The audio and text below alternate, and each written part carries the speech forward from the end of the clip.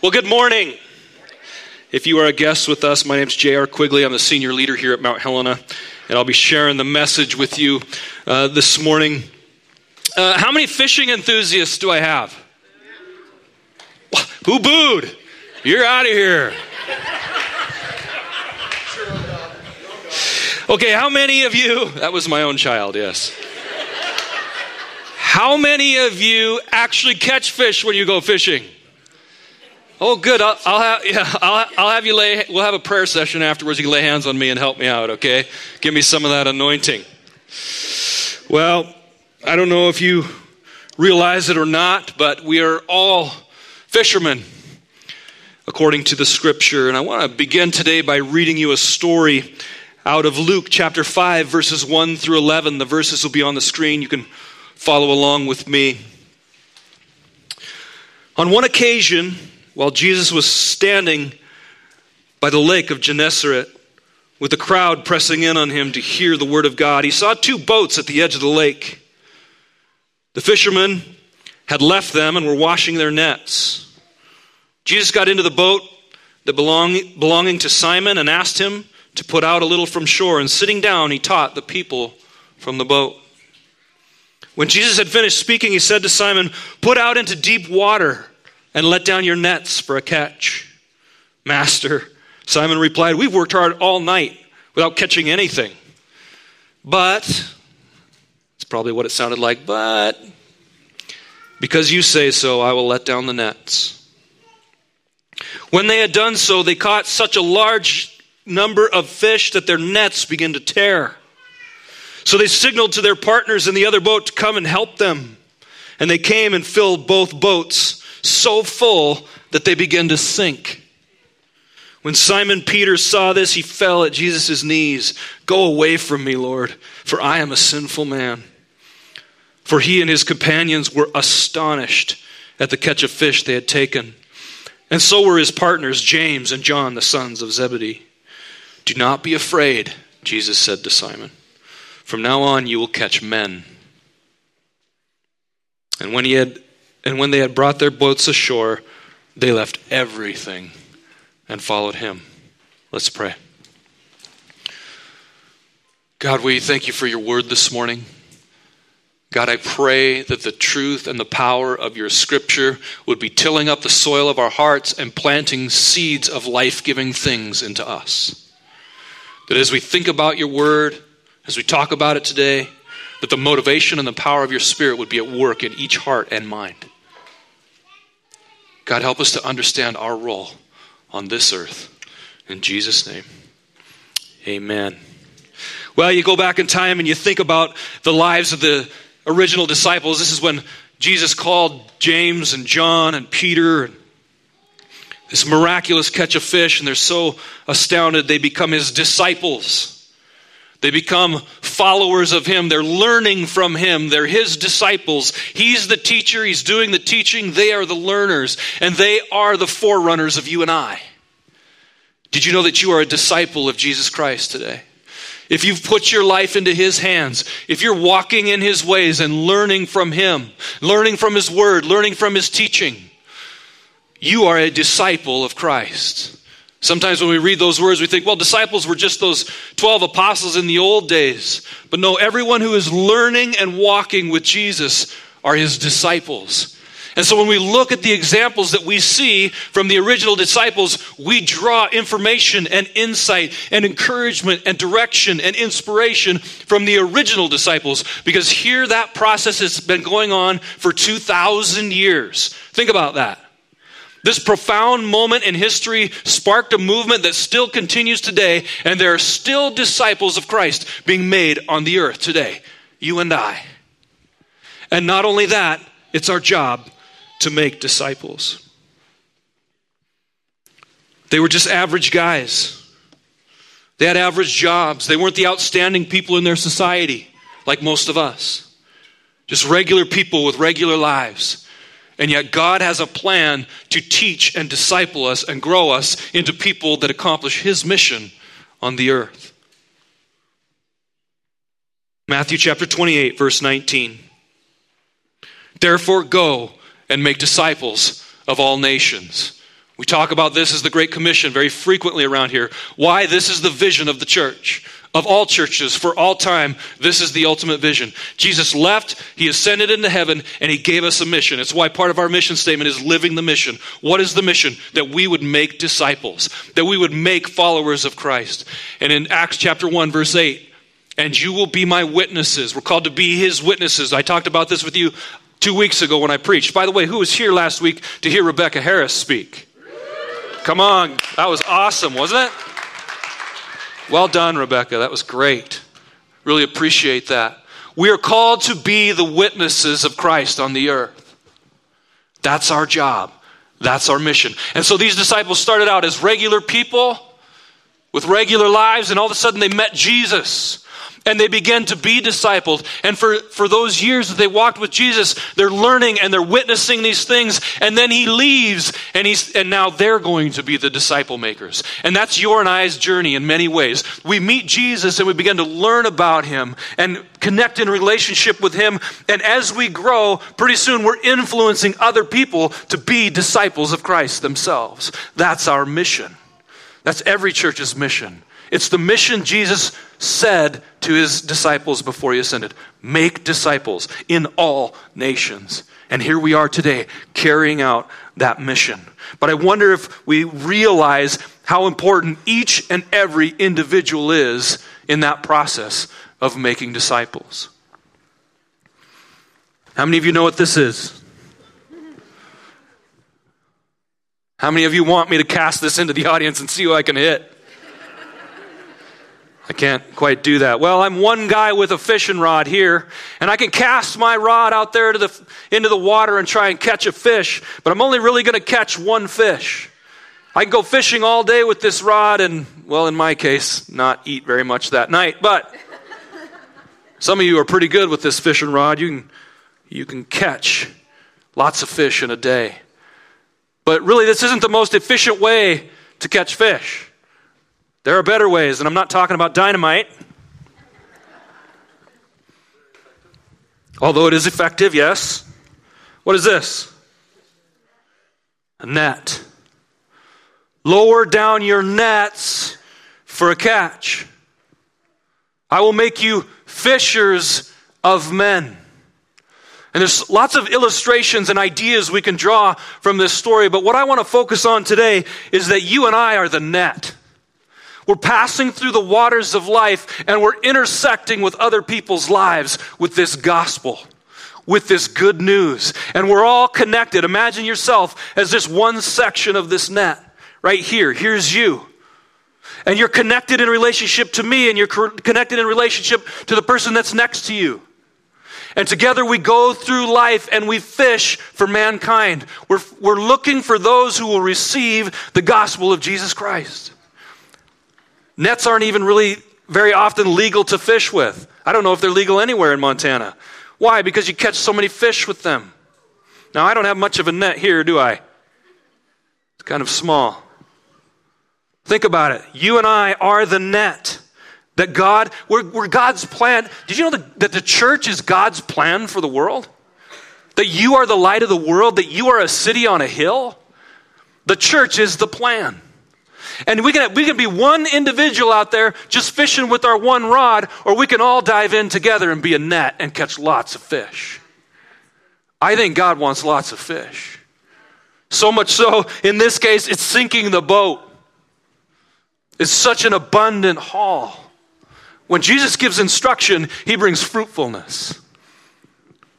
It's very exciting, the idea in my mind of being the net, getting caught up in this vision, caught up in this mission. If we're all connected and working together, it reminds me of the idea of being the body of Christ, that one is a hand and one is a foot. Each one of us has a part to play in this net. Each one of you has a place to belong. But what happens when someone's missing? What happens when someone's not caught up in the mission anymore? Delusioned with life and its challenges, walking away from the church and from faith in Christ. We talked a couple weeks ago, I shared some statistics with you. One of them being that church attendance is down almost 30% in 1 year in the United States. Not in 2020, 2021 to 2022. Even with COVID fading away, attendance in the church has dropped by 30%, according to one study. Church has lost value in the minds of the people. It's not held in any high regard. But the church is God's plan A. This net, this body of believers connected in relationship is God's plan for the world. Johnny, would you come up here for a second? Just hop on up here. Hold this for me. Sorry, I don't mean to embarrass you. I'm going to pull it tight. You pull it tight with me. What happens when someone goes away? Someone's missing. Uh-oh, where'd they go? They're not here anymore. They're not activated. They're gone. Or maybe we're missing somebody we still need to find to fit. How's this for fishing?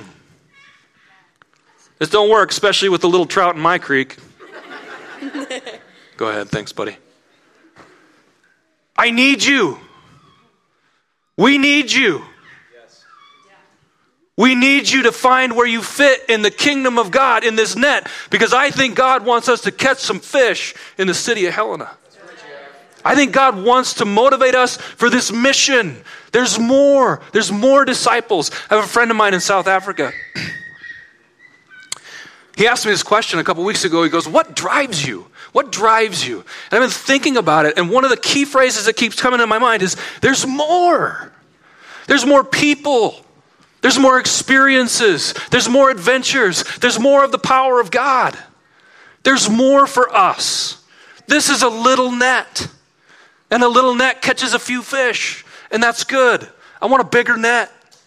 I want to make a bigger impact. I want to reach more people. I want to see more people activated in their discipleship. Think about those disciples, those first disciples of Christ. They started out as fishermen who they weren't educated. They didn't have a relationship with Christ. He called them and he took them on a journey. And by the time Jesus left, he gave them the authority. He gave them the direction. He'd been instructing them. He activated them in the mission.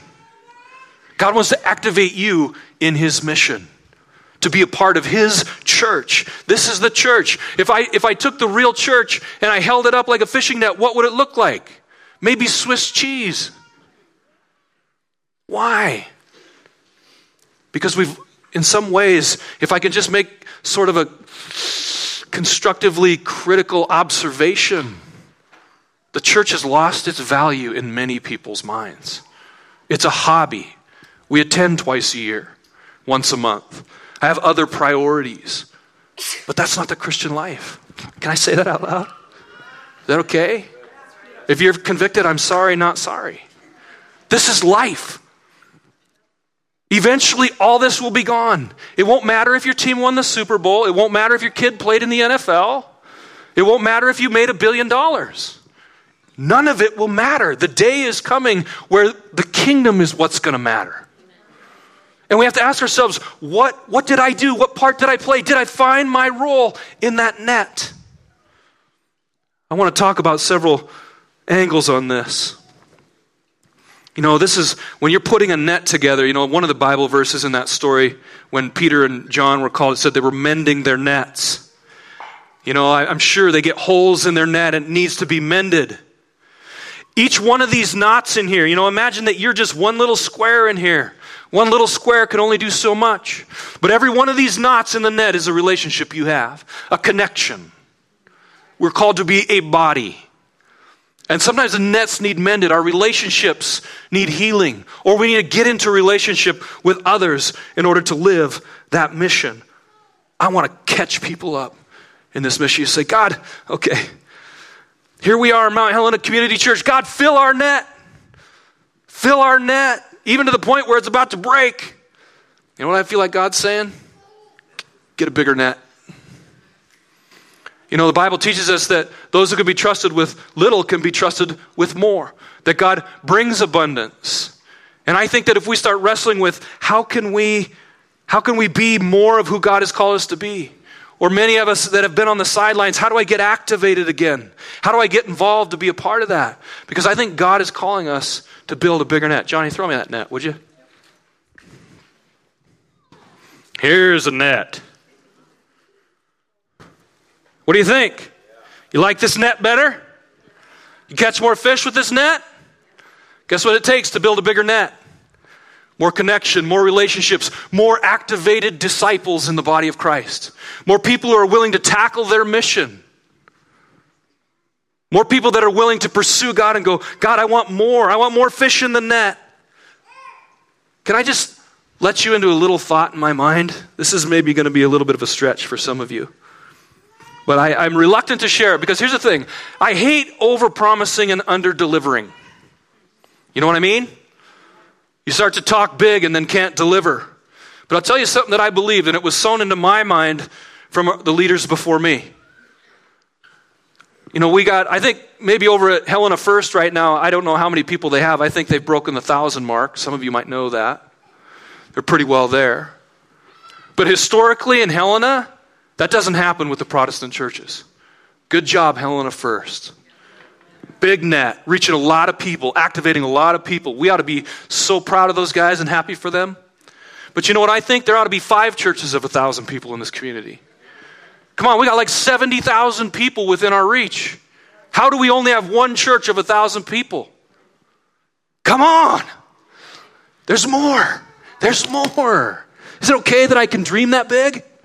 Is that all right with you? Is it okay if we can look around the room right here and go, hey, here's the future leadership team of a much, much bigger net. Whoa. Wow, that's big thinking. Let's think bigger.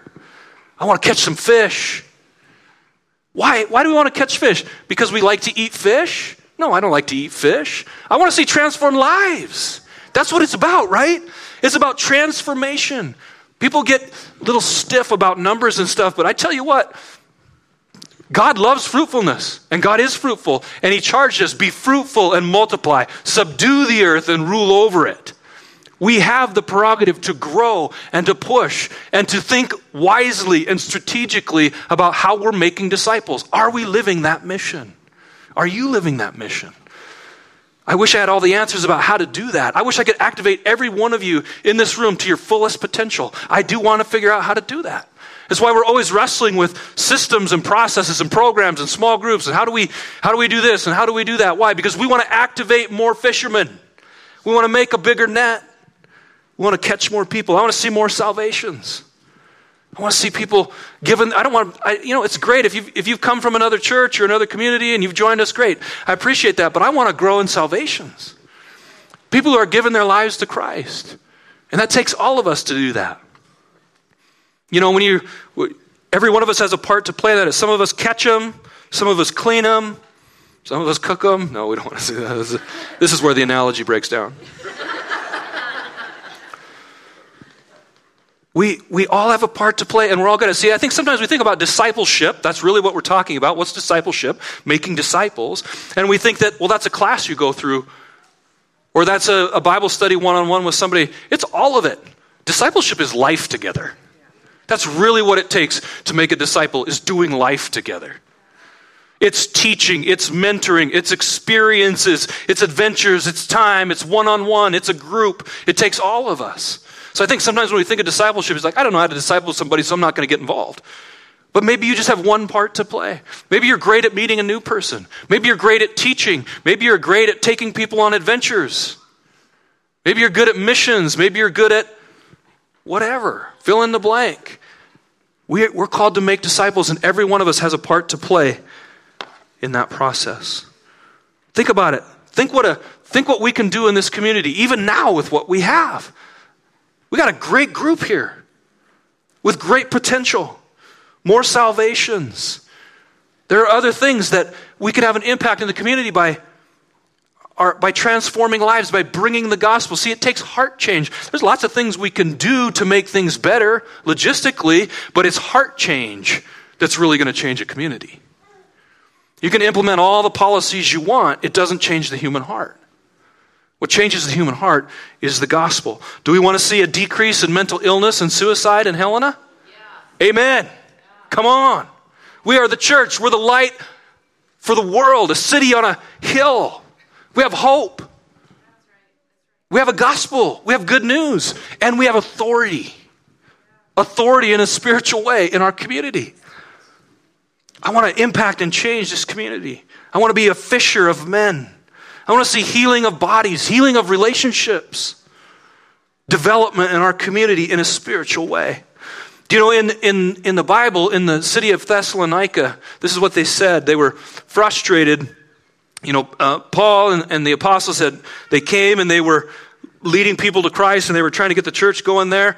And all these accusations start coming at them and they say, these men who have turned the world upside down have come here also. How did the people describe the Christians that came to Thessalonica? Paul, they turned the world upside down. That's how they saw them. And they did. They turned the known world at the time upside down. Can we turn the world upside down? You know, the church started with 500 people. 500 people that have witnessed the resurrection of Christ, depending on the story. That's about twice the people that are here. And they changed the world. They grew by 3,000 at the first gospel message on Pentecost. And they went on to change the world. Why can't we? Why can't we turn our community upside down? Not with noise, angry, protesting, policy change, life change. One heart at a time. One life at a time. We are fishers of men. God, fill our little net. And God, when you find us trustworthy with some, entrust us with more. Help us build a bigger net. Reach more people. Change more lives. Activate more gifts. Activate more leaders.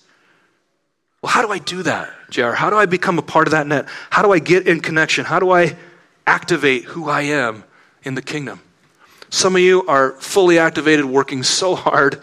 I'm sometimes nervous. I'm like, oh, don't burn out. Please, you're working so hard. There are some people amongst us like that. But by and large, for the most part, we need to get more activated in our gifting and more engaged in the ways we serve. How do we do that? Well, the first thing you've got to do is you've got to give your life to Christ and relate to Him. Do we have a PowerPoint today? You got to give your life to Christ and relate to Him. That's basic, foundational, number one. Maybe you're sitting here this morning and you've never really surrendered, because that's what it is. You kind of get to a point in your life where it's like, I'm not being God very well. I need God to be God in my life. I'm not very good at being the boss anymore. My ways aren't working. I've got myself to rock bottom. I'm struggling. Or maybe you're doing fine and God's just convicting you. You need to make me the boss because I love you and I want to guide you. I want to be your Lord. I want to give you direction and instruction. Surrender your life to Him and begin to relate to Him. Salvation certainly is a moment in time, but it leads to a great journey. Maybe you accepted Christ and then never took another step. Keep taking steps. Relate to Him. Read about Him in His Word. Pray. Ask. Seek Him. You've got to relate to God. You've got to have a relationship with God. Because out of that, then you're able to identify your passions and your gifting. What are you passionate about? Just like that question my friend Leon asked me. What drives you, JR? And one of the things is like, I know there's more. I know there's more. There's more people. There's more adventures. There's more activation. There's more gifting.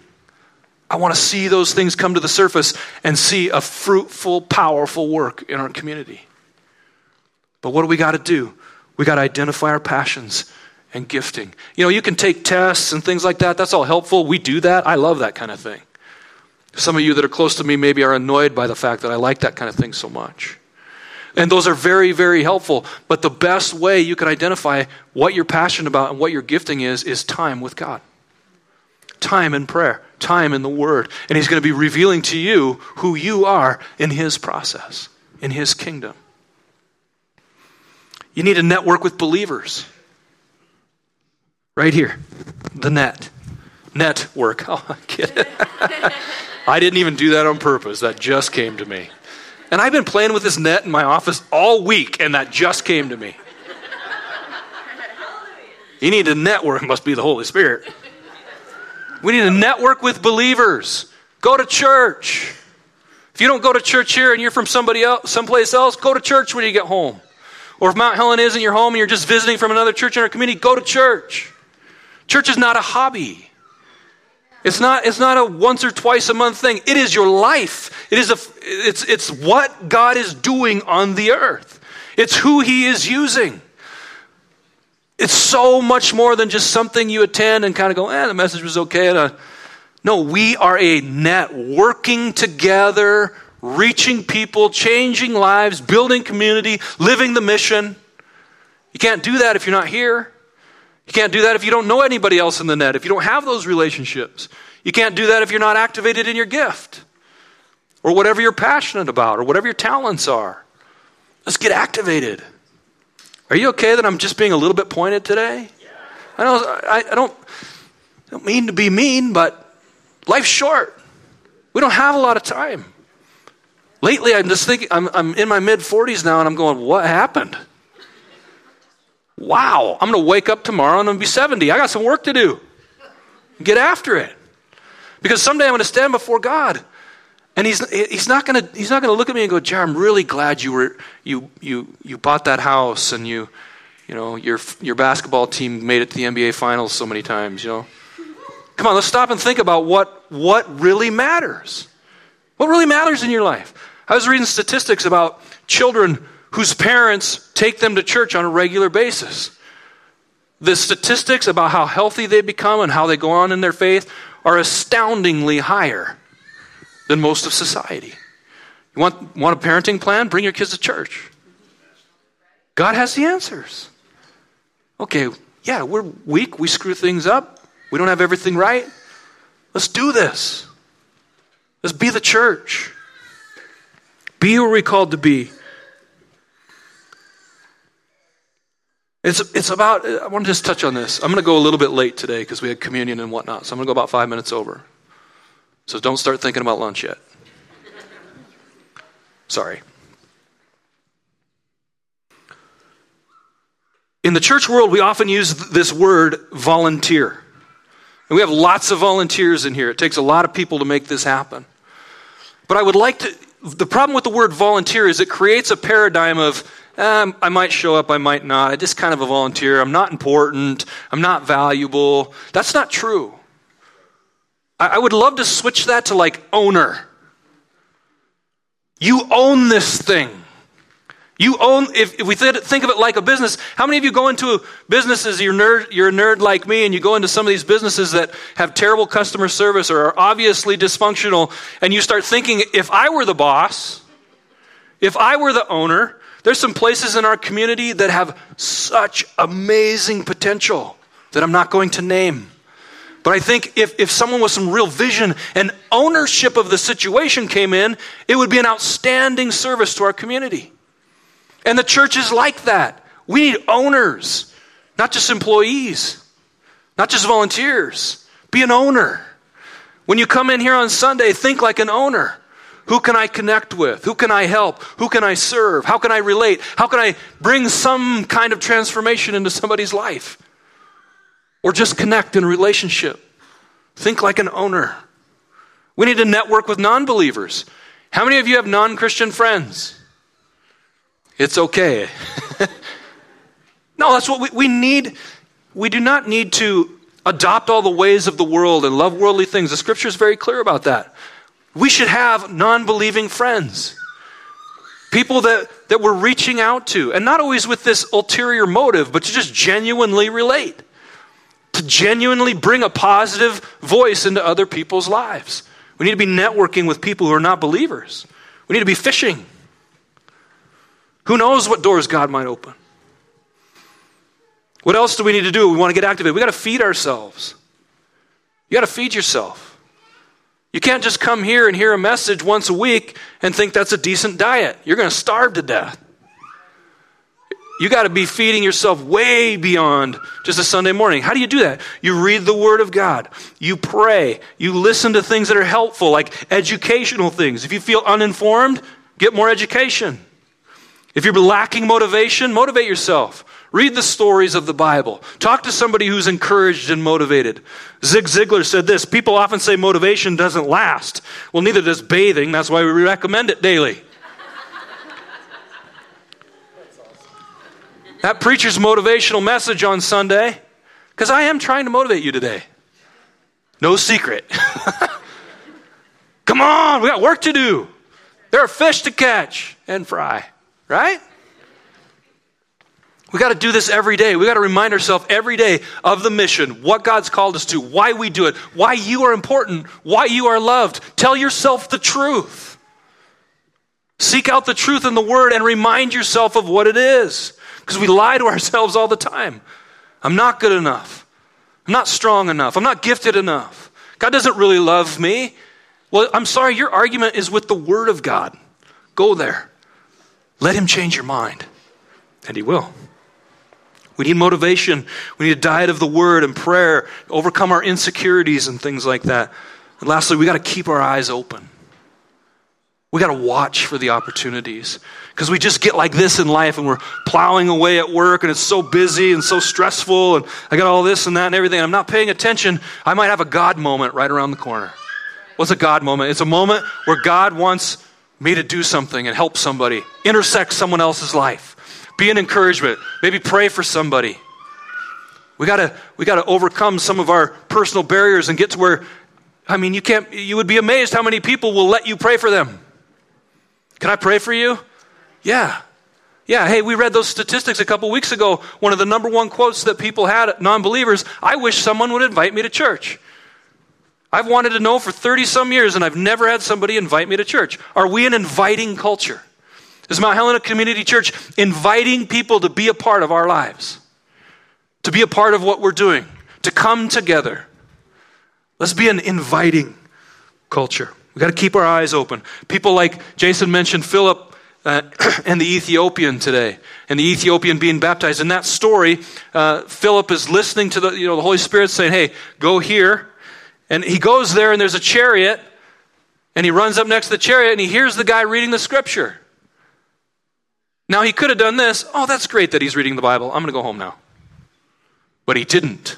He saw the opportunity. His eyes were open.